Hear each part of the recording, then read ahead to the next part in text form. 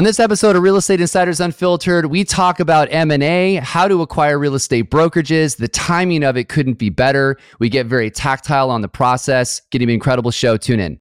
You talk about it privately. We talk about it publicly. This is the Real Estate Insiders Unfiltered podcast. Welcome again to the Real Estate Insiders Unfiltered podcast. I'm your host, James Wiggins, along with my co-host, Keith Robinson, a.k.a. Crazy Uncle Keith. Yes, sir. Tell us about Victor Lund, CEO of Wave Group, and a whole bunch of other stuff. Talk to us about what we are going to go through. Yes, and published author as well. Oh, yes, which is one of the whole things about the subject of our pod. Yes, he wrote a book on M&A, which is awesome. We'll put a link in the show notes so that you can go order it, and you should. It's a great step-by-step process for how to do M&A. Really demystifies what we think is this incredibly complex process, but it's actually quite straightforward. We really peel back the onion and dig deep on M&A, about the approach, about how to approach folks, how to value companies, pitfalls to avoid. He is a wealth of knowledge on mergers and acquisitions. Timing of it is perfect right now. Perfect. Yes. Yeah. Great conversation around M&A. It's going to be an incredible show. Let's go. Victor, welcome to the show. We are super excited to have you here. Two arms up. That's probably the most excited anybody's ever been at the Open. If you get an opportunity to hang out here with James Dwiggins and Keith Robinson, I mean, you have to bring it. Victor said we need to change the show to have cocktails, by the way, at 4 in the afternoon. That was part of the original. This would be a late afternoon cocktail mode thing. It'd be a lot funnier. Well, I said to Victor when he brought it up, I was like, if we do that, see, Keith and I already act like we have been drinking all day. And so if we did have a cocktail at 4, this show would be very weird. So maybe we should do it just to see what happens. Yeah, unplugged. Unfiltered to unplugged. Yeah, that's a good way to do it. To unemployed. That's how that would go. So for those of you that don't know, we'll have Victor give a little bit of a quick background.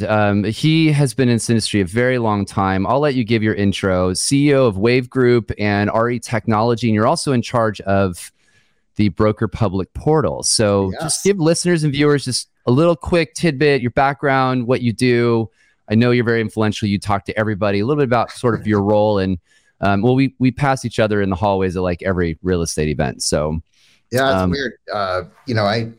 I when venture capital kind of petered out around 2000, I started working as a consultant with companies and started to fall into real estate. And real estate's like Hotel California, once you can check out, but you can never leave. So that's so true. I started out doing vendor selection for MLSs, comparing the different vendor products, and then we got really deep into strategic planning for those MLSs. And through that process, we started hanging out with a lot of brokers saying, "What do you want from your MLS?" Right. And so it ended up we're consulting with brokers and franchises about their technology platform, MLSs, and the technology vendors that serve them. So we kind of sit in the middle of that hub and we do all kinds of goofy stuff. So you get to see all sorts of sides of the business, basically, the deep, good, the bad, and the better. And the better. That's the new Clint Eastwood Western coming out. Exactly. Yeah. The good, the bad. Bring your guns. It's yeah. And we're going to dive into this. You just recently wrote a book called Acquiring More Profit. We'll come back to that, which is something we want to dive deep into because I think the conversation is incredibly relevant for time and space today. We have a tradition. We always start with our 3 rapid fire questions, which is just kind of a fun way for people to get to know you, not to put you on the spot here. Wish me luck. So I'll start with the first one. Keith can come in with number 2. And it's just supposed to be kind of how your brain thinks and where you would go, which, by the way, I was watching Ant-Man on the plane last night, strangest freaking movie ever. If you were a superhero, who would it be and why? So I wasn't a comic book kid. I was more the kid on the bike or playing in the snow or playing in the lake. I grew up in Minnesota. But I guess I'd have to go with the number 1 superhero ever, Superman. I mean, he was faster, stronger. He could fly, but he was also a pretty cool Clark Kent, had a lot of humility and had a love interest. I think he would have been a good dad. I'm going to go with, a good way to put it. Go with Superman. That's a good one. That's a good one. That's a good one. That's our first Superman. That was. We've had people pick everything but. So Yeah, we had a couple people. We had a plastic man before we had a Superman. That's I didn't even know that was a thing. I actually didn't either. Yeah, we were way back in the racks of superhero-dom. Batman would be a close second because he had a dope car. Yeah, and like a cave, right? Yeah, full of stuff. Yeah. This is not actually our second question, but hot dog sandwich or not? Just kidding. That's not our question. Favorite? Yeah. Favorite? I did have Rochester White Hots recently. So Ooh, I don't even know what that is. If you haven't had it. We'll put that in the show notes. Keith will find ways to bring food into the conversation. Always. Just so you know. Always. Yeah. Favorite Booker podcast this year and why? Oh, geez. Can I cheat and go with a poem? Yeah, sure. Sure. Yeah. I just had this cool thing. I think, James, Monica. You've met Monica, who works on our team, but we just had this, weird, ironic conversation where I was telling her about Robert Frost's poem, "The Road Not Taken," and it's a really cool poem. It's a guy. Everybody's read it. You read it in ninth grade. Like when I went away to boarding school, it was like my first intro to poetry. And, I just remember that moment of which way you're going to go. And I feel like my whole life's been designed by which way you're going to go. So, and relevant to today. Like, how do you choose what path you want to take? Right. Yeah. Interesting. That's cool. Take we may have to throw that one in there. Yeah. All right. Well, this is a fun one we like to wrap with. If you could have lunch with one person, current or historical, who would it be and why? Definitely my dad. He died in 2001, but he started Lund Boat Company. He was a great dad.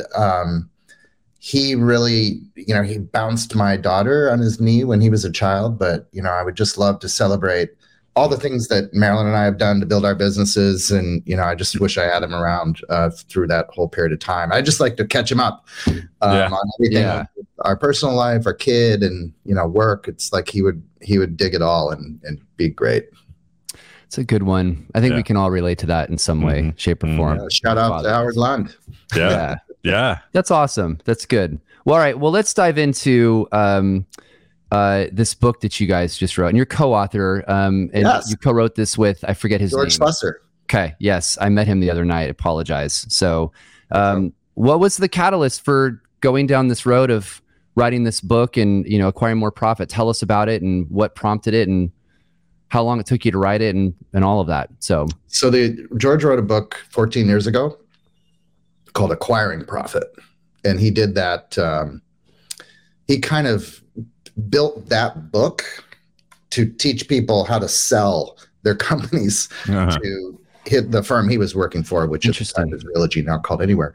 He did 600 transactions, 700 transactions, something like that. So all the company-owned stores, he was involved in a lot of those in that entire roll-up. And before that, he did roll-ups for Prudential and Merrill. So he's not a young man. He's a very seasoned executive. And I read the book and I just remarked to him, this book, George, is as true today as it was when you wrote it 14 years ago. So let's brush it out and make it dance ready and put it back on the dance floor. And we did. There's what a lot of people don't know about Wave Group is that we didn't do much in M&A. Our job was to work with the companies that were coming together and get everything ready for day one. And got it. Thereafter. So getting all the communication set, getting all the technology set, like allowing these agents to go from announcement to productivity the same day. Which is a huge part that I think we'll dive into this, but people don't realize it's like there's putting the deal together, but then there's the other part of like, how do you not screw and blow the whole thing up? Having stuff leak out, etc. Or what do you do when it does? Because a lot of words. It happens. Yeah. It happens. I mean, and I want to dive into that because a lot of people are are talking about M&A right now, obviously with the real estate market being what it is.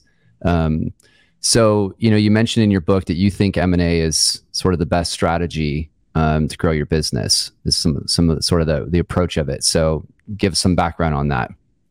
Yeah, I mean, obviously every company has been a recruiting company, but when you look at the number of merger transactions that have happened on a year-to-year basis, it's a fairly discrete group of companies that have understood how to grow their business that way. It's the top players, Compass, others that have been involved in doing it, right? Everybody's winning. Yeah, you know? Right. You mentioned Rick Haas, United is United, right?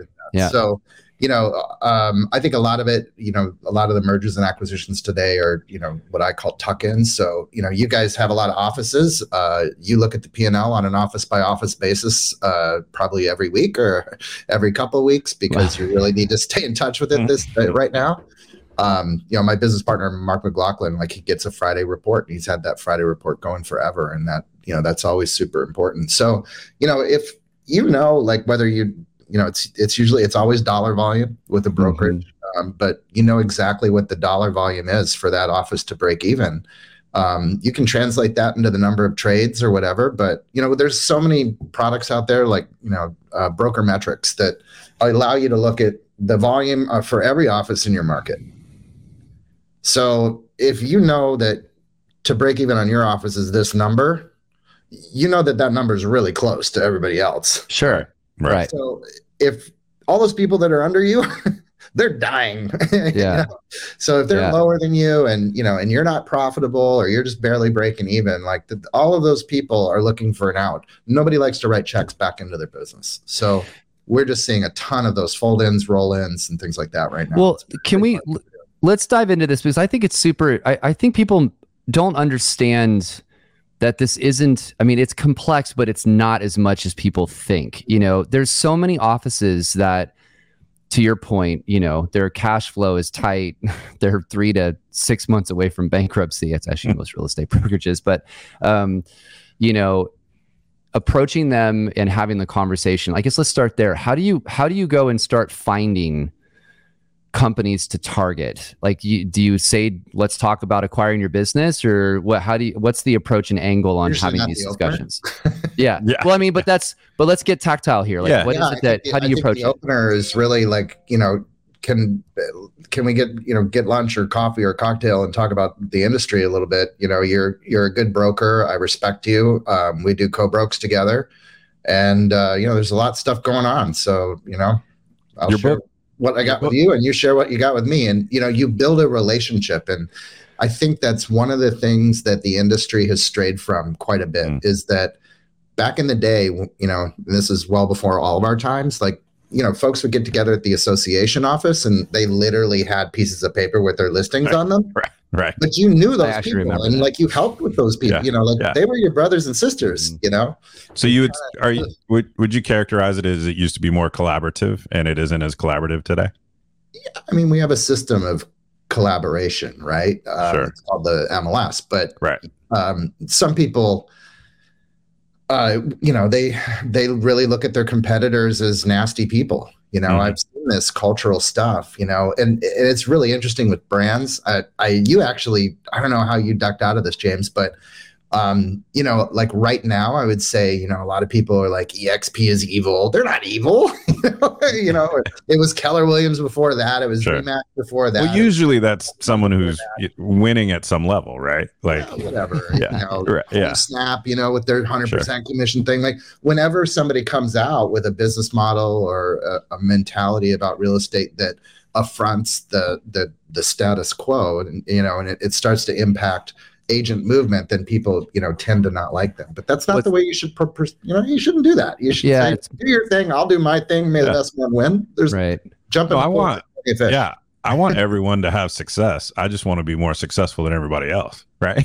I just want to do one more. It's actually a great comment, because there's plenty of room in the space. The people that aren't good at it, they end up leaving anyway. And we're all fighting for the almighty dollar on it, but you can do it in a way that's not tearing each other down. It's funny you make that comment, Victor, because a lot of times people will ask, we're in the franchise space, and they're like, why don't you get our opinions on companies before you talk about bringing them in? Like, first of all, there's confidentiality laws, which we can't break. But number two is, I'm pretty sure everybody has something negative to say about every realtor in the business at this point. So like, it's somebody's had some situation somewhere at some point in time where they're like, oh God, they're awful, until they actually work inside your brokerage, and then they're great. So I think they call that stinking thinking, right?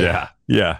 So if that's your disposition, you're probably not going to be great. You might be good, or you might make a living, but if you it's funny. I guarantee you, like if you're in the industry long enough, everybody who is a competitor is going to be on your team eventually.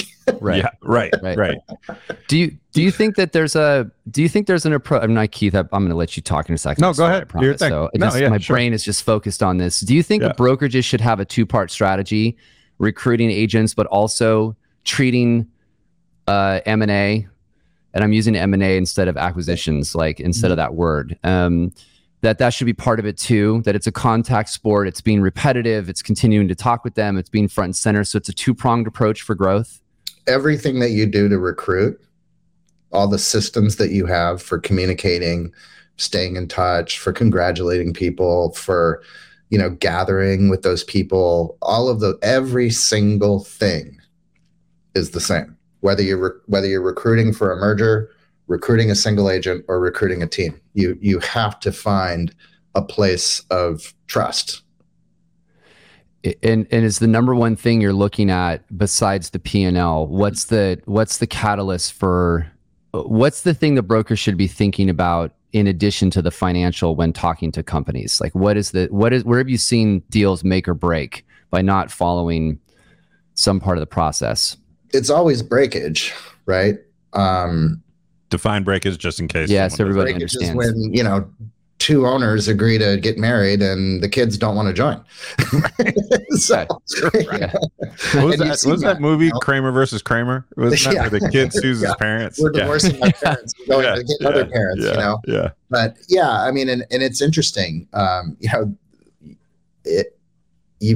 when you do it right, and a lot of people, there was Bess Friedman had this really cool statement that she made on stage this week at RIS Media. She said, trust is built by stacking moments at a time. And I thought that was a really cool thing. So, building that trust with your future partner that's what's going to lead you to success. And alignment too, right? Because I've done M&A deals that went pretty well. I've done some that were harder.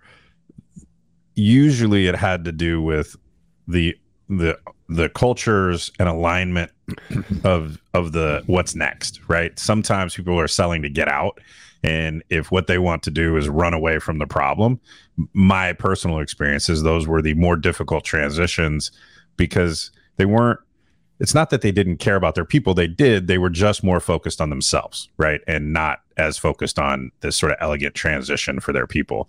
And whereas when maybe they were not quite all the way done, they were tired but not worn out, then they do want to hang around. They do want to participate. They do really see this as a sort of addition by addition, not addition by subtraction. Yeah, I mean, if you're recruiting, though, Keith, like if you're doing a good job recruiting, you know a lot about the company anyway. You've talked to their agents. You've met with their agents. Mm-hmm. Agents from your store have gone to their store, from their store to your store. Mm-hmm. You know what they do. You know their tools. You know their commission splits. I mean, you know the whole thing, more or less. Fuzzy enough to have a feel for it.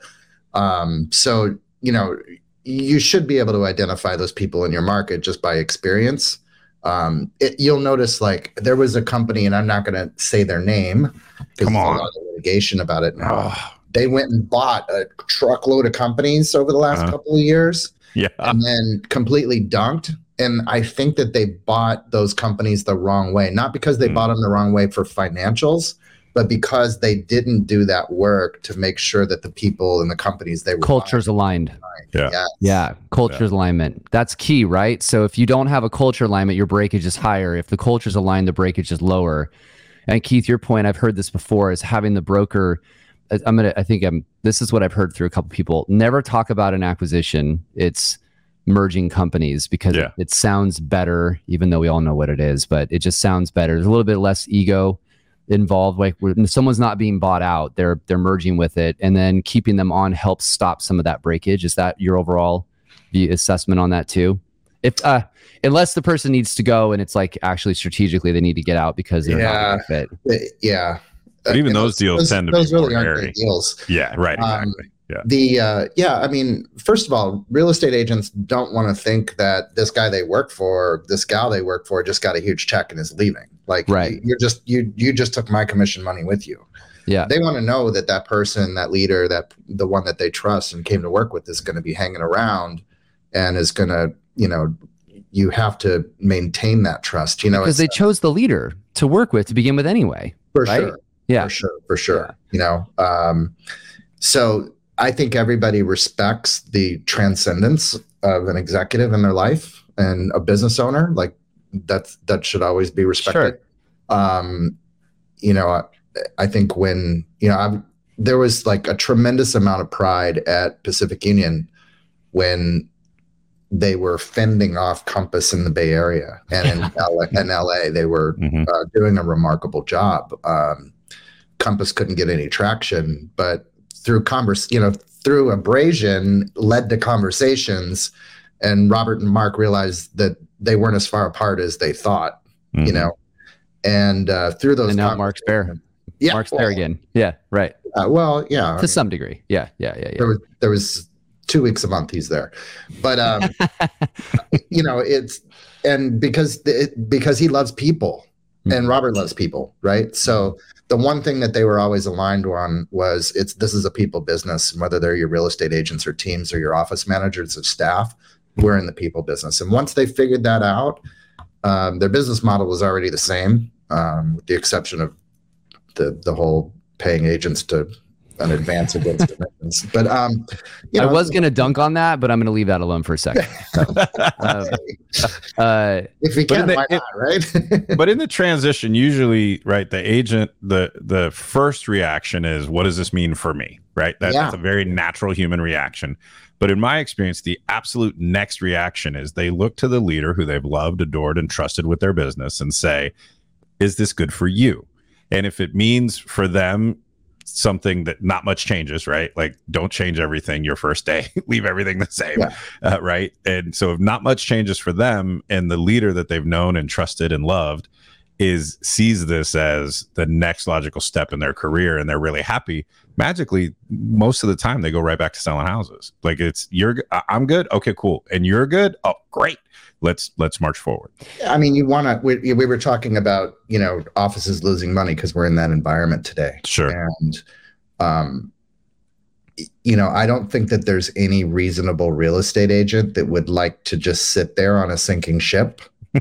Right. When the owner says, but most of them don't know the owner's losing money, right?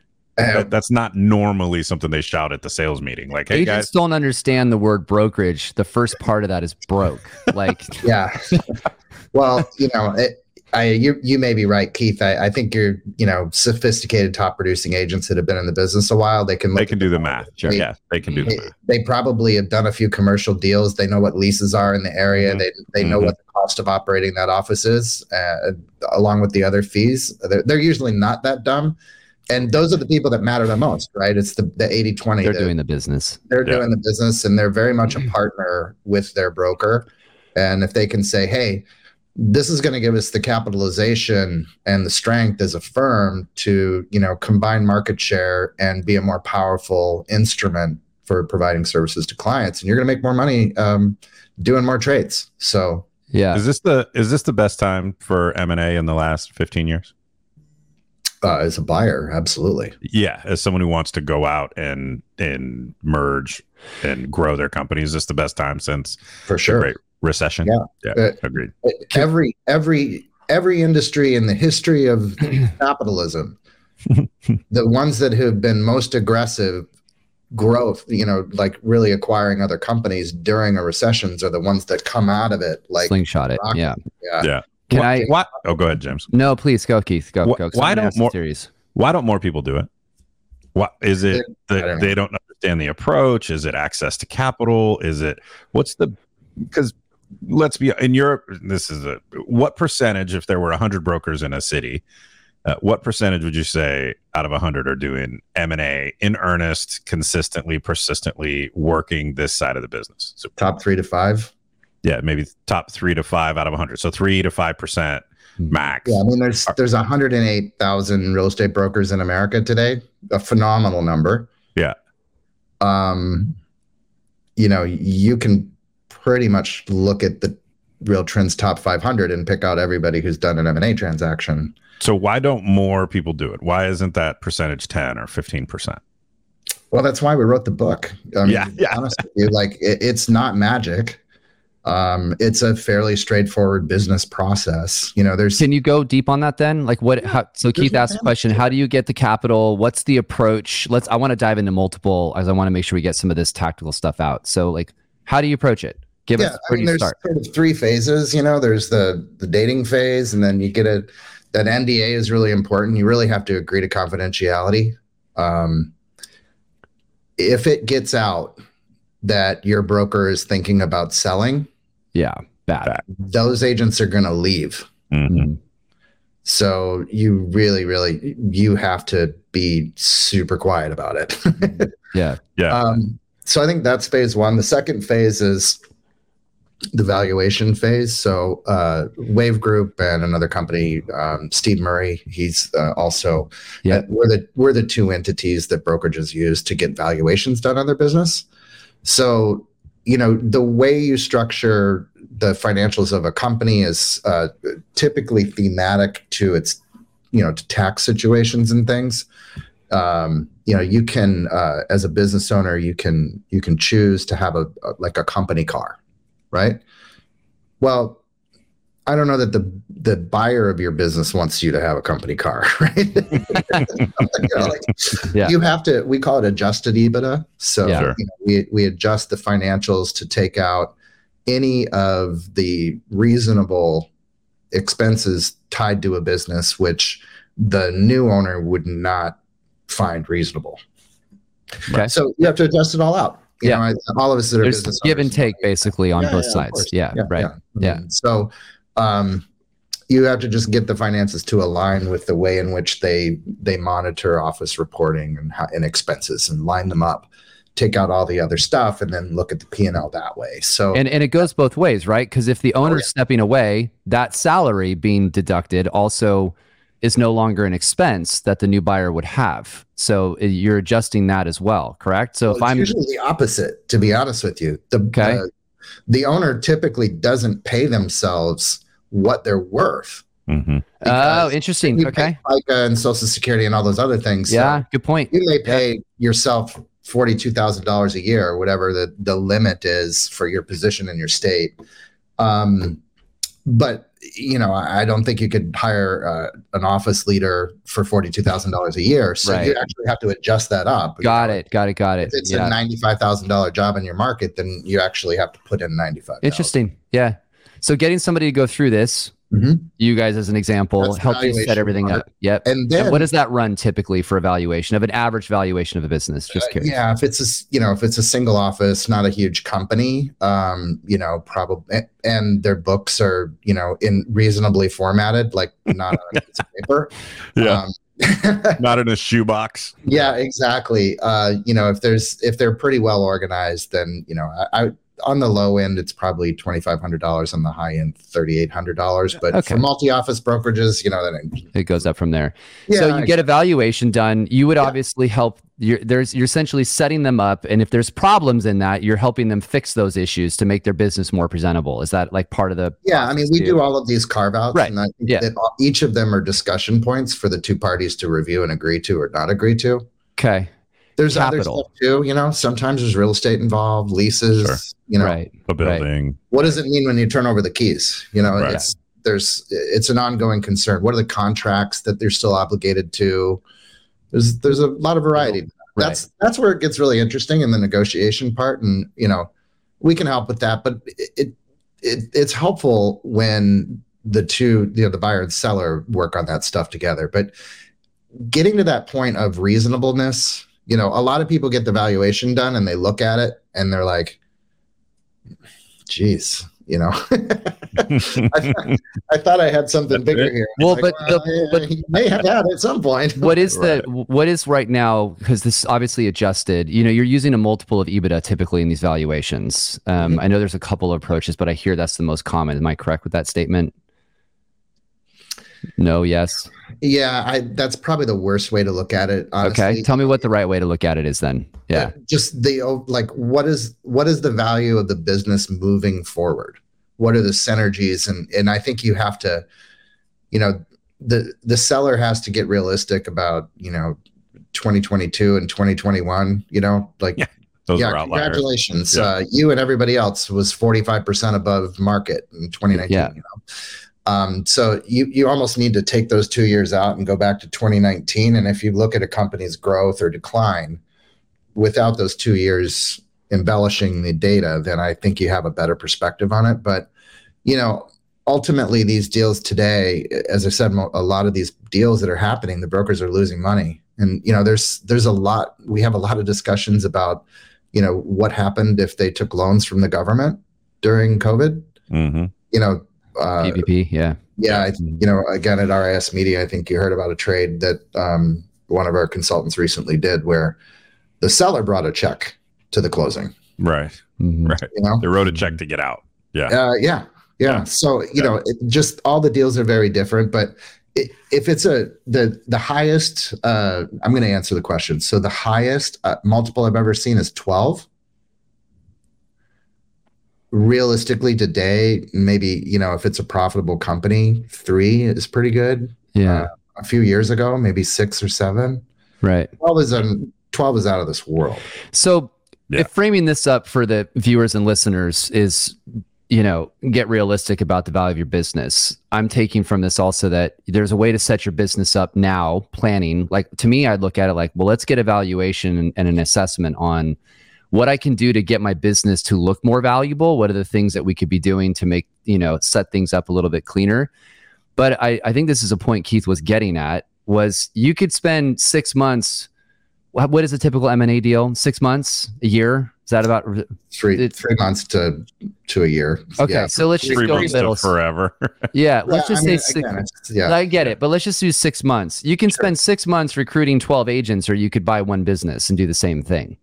You know, so there's if you buy one business, you're probably getting 20 agents. Well, but that's actually where I was going to go next. Was, but don't you think there's a lot of opportunity? So this is actually I was framing that, Victor. I apologize. I was leading you for a second. Yeah. So isn't there probably a lot more, or there are a lot of opportunity with a lot of small independents right now? So that everyone's looking at the 50 agent office, but I'm almost like, is there a lot of room in the 10 person office? Quicker deals, a lot less money, success. Yeah. Mm-hmm. So one of the things that you find in all of those smaller offices is that the principal is still out there selling. They've got a strong book of business. Yep. And what's remarkable is that the minute that they don't have all of the responsibility for recruiting and marketing and technology and, you know, deal doctoring for agents, you know what they do? They go out there and they sell.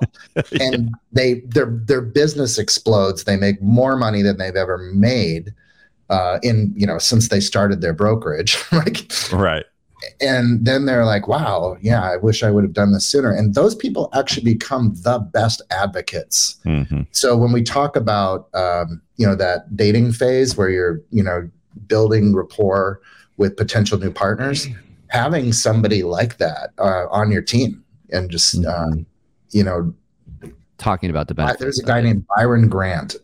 He lives in San Luis Obispo County, where you spend some time. You said that name, and I was like, I know that name. I know that.